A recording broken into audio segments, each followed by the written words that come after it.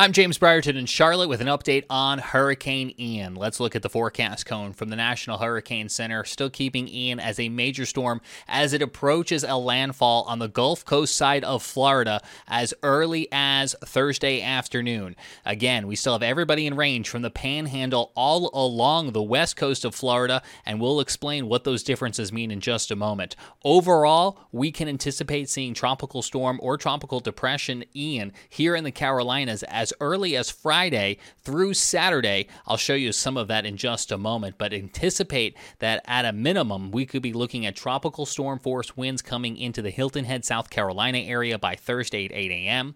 By Thursday at 8 p.m., we're approaching the Myrtle Beach area and the Columbia area. This is the arrival times of tropical storm conditions, then arriving in North Carolina overnight through Friday morning. Forecasters at the National Hurricane Center drawing their forecast with a further inland track, with a track of Ian that takes it further to the west. Tropical Depression Ian by Saturday over portions of Georgia, coming through the upstate South Carolina area near Clemson and Anderson by Sunday. That would bring us again further inland, which would actually increase the chances of seeing heavy rain, flash flooding, and tornadoes across a larger area of the Carolinas. The storm would then be exiting the low pressure system, exiting out of the Carolinas, out of Virginia by Monday.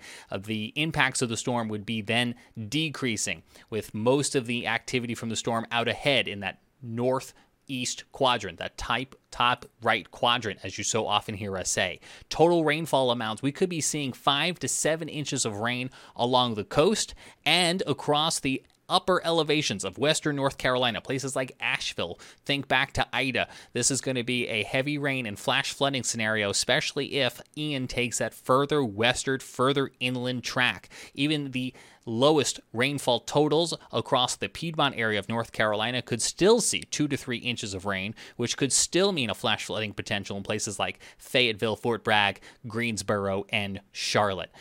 Looking at some of the computer models, it's the NAM that really wants to keep this storm at the Tampa Bay area landfall, crossing over Orlando, coming back out on the Space Coast. The NAM bringing the area of circulation for Ian back over the waters of the Atlantic, which would give it the opportunity to maintain some strength as it skirted the coast and really combine those onshore wind flows to really make this quite a soaker along the Carolina coast. One of the European models, the ECMWF, doing the same thing with a very strong hurricane making landfall near the Tampa area, crossing over Orlando, and then bringing that center of circulation back out into the waters of the Atlantic. It's that GFS model, however, that the forecasters at the National Weather Service are looking at that keep Ian in the Gulf waters longer, delaying the landfall until later on Friday, somewhere along that panhandle, bringing that area of circulation across Georgia, then across upstate South Carolina and western North Carolina.